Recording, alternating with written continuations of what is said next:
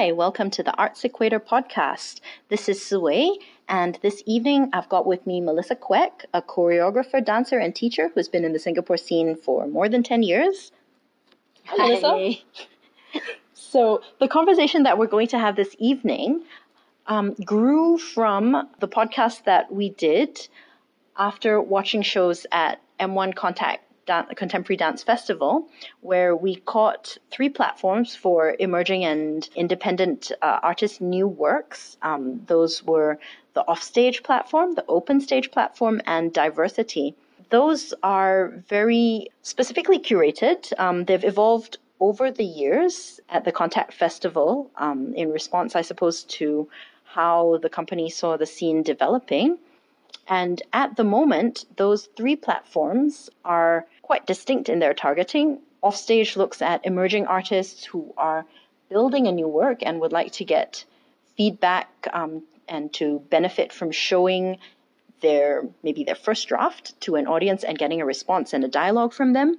While Diversity in the past couple of years has been geared towards helping local artists develop an idea that's begun, that's promising, and giving them the resources to complete the work.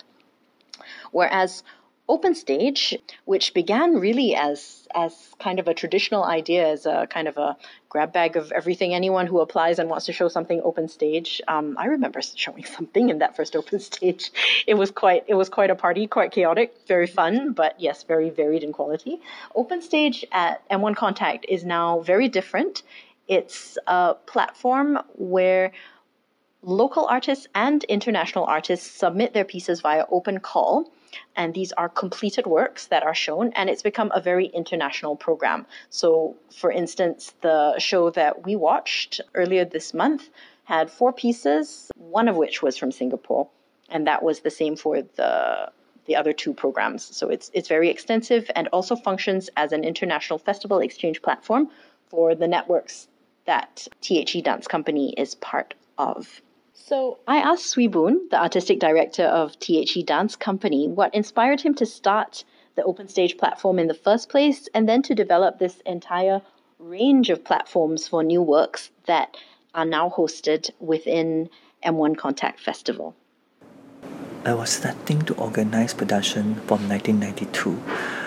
That was also my first creation together with another 6 artists, supported by the Substation and Guo Bao Kun.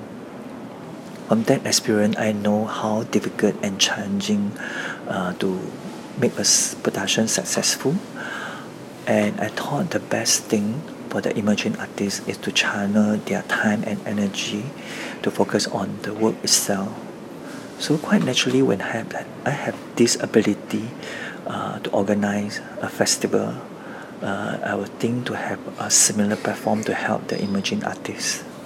Besides that reason, one important spirit at the beginning of the Open Stage was allow artists to make error, try different idea, something like open mind. And I thought that's the best way to encouraging the emerging artists to create and share their work. The reason to have so many different platforms is because different stage of work will need different attention, different help. Besides to provide the right space or production support, the atmosphere, I think to bring in the right audiences to see the work also is important for me.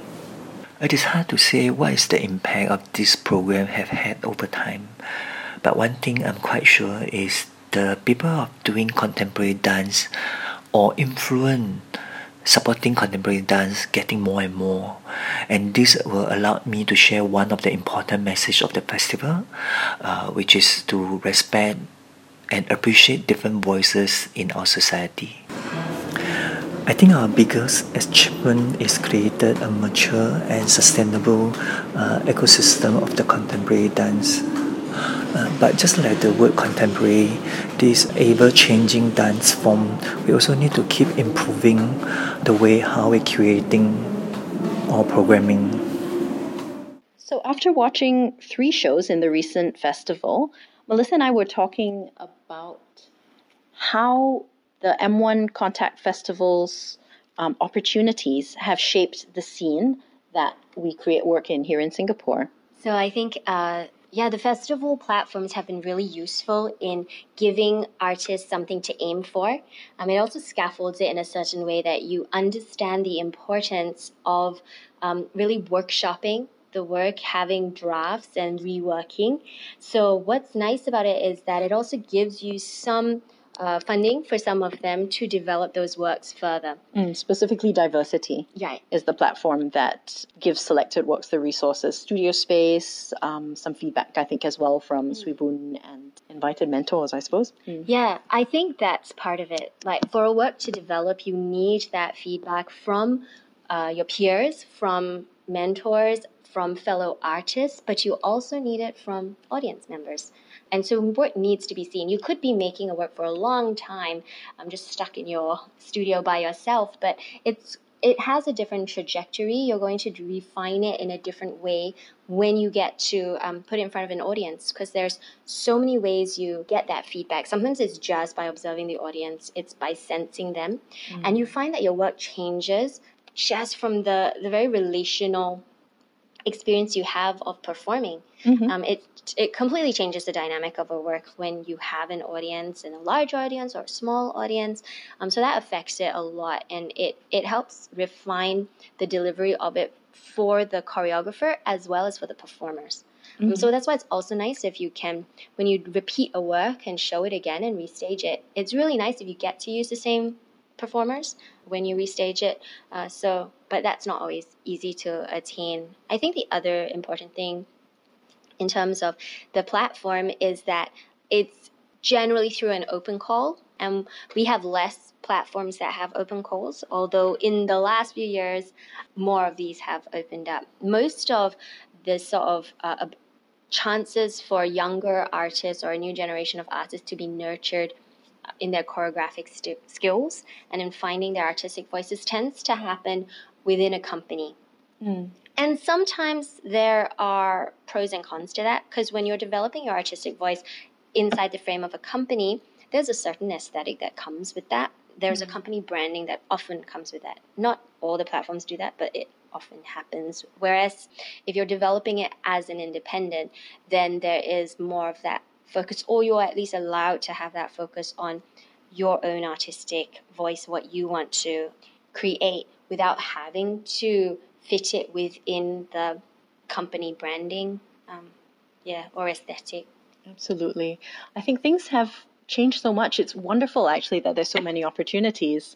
I still have a vivid memory of, this is more than 10 years ago, we showed like some of our first works in Singapore. Both of us were not company affiliated, and we were borrowing the stage from the commercial ballet studio where we trained to show work. And it was just a very different setting. There wasn't something like this, but it was a way to get an audience. What I really noticed about having something like M1 Contact Festival in the scene is that with the number of platforms that it offers, it gives young dancers and creators a very clear idea of not just the development of the work that you were talking about, but also how you carry a work forward to market it and distribute it.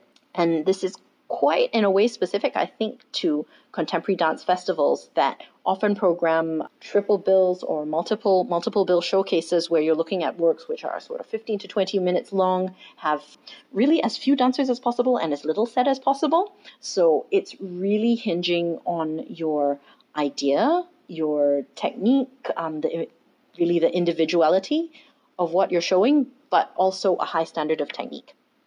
And I think that, the platforms that are being offered focus the mind of a young dancer who wants to work in that way. And it's very good for that. But one thing that got me thinking in these conversations we were having as we were watching these shows together was that there are certainly many other modes of working as a dance artist, many other modes of sharing your work. And the visibility of a platform like M1 Contact, in a way, gives, I think, a lot of young dancers the impression that this is the best way. But I'm very grateful that there are other spaces also in Singapore offering kind of a diversity of opportunities. One platform is offered by the Dance Nucleus in Singapore, which is an independent dance center based at Goodman Arts Center. And it's a very different format. That platform is called Scope, and it's run quarterly, I believe, and primarily for associate members, artists who are associate members of the Dance Nucleus, to share their work, but external artists are also invited to come in and join the program, international artists as well when they visit. But the focus of that platform is very much dialogue and discourse, and each slot is an hour long. So that's already very distinctly different from you show 15 or 20 minutes in a theatre setting. And at Scope, it's always done in a studio with no technical kind of bells and whistles. So it's really, I guess, a chance to look at the skeleton of the ideas and the structure of the ideas, and a chance to have a conversation directly with the people who come. And I'm conscious that there's an effort to not promote this platform as being performance or not being shows. It's more for artists to come together and think together. Yeah, actually what I was going to say is what's beautiful about Scope is that it has a lot of emphasis on revealing the thinking behind the work. And that's very exciting because I believe that when you have a robust thought process behind a work, then you're going to get a very different kind of work, right? Than when you're very outcome based. So I think that's exciting because then working that way, the sort of range of work that will then emerge within Singapore also becomes greater. Mm-hmm. Yeah.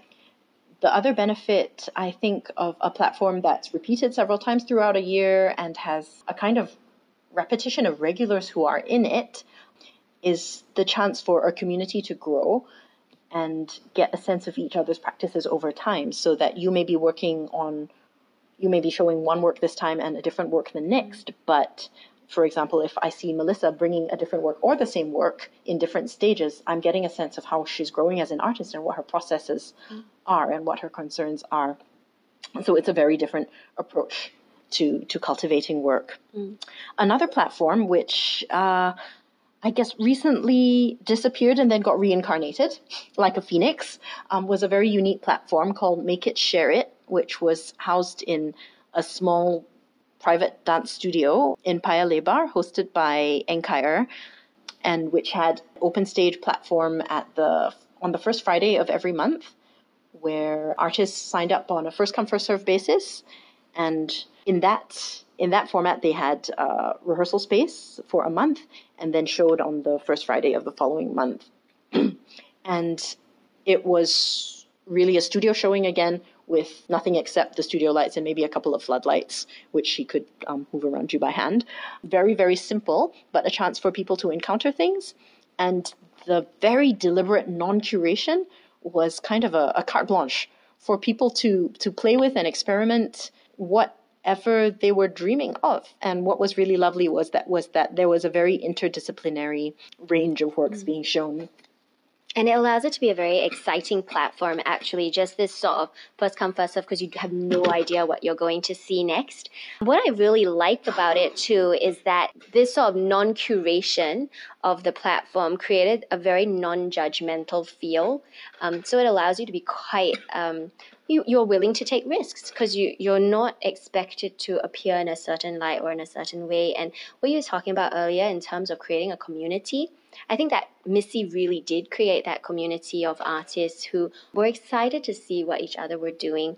And some work is just put out for the fun of putting it up there. And that's, that brings that joy back into the art that we make as well. So you were saying that it's been reincarnated recently, and it had its recent showing, right, as per Missy? So that's right. So one lovely artist community type thing that happened was that when Missy Studio closed, it had a run of 2 years when it closed. The sprung floor of Missy was donated to Prisma Dance Company, which has just opened a new studio at Stamford Arts Centre.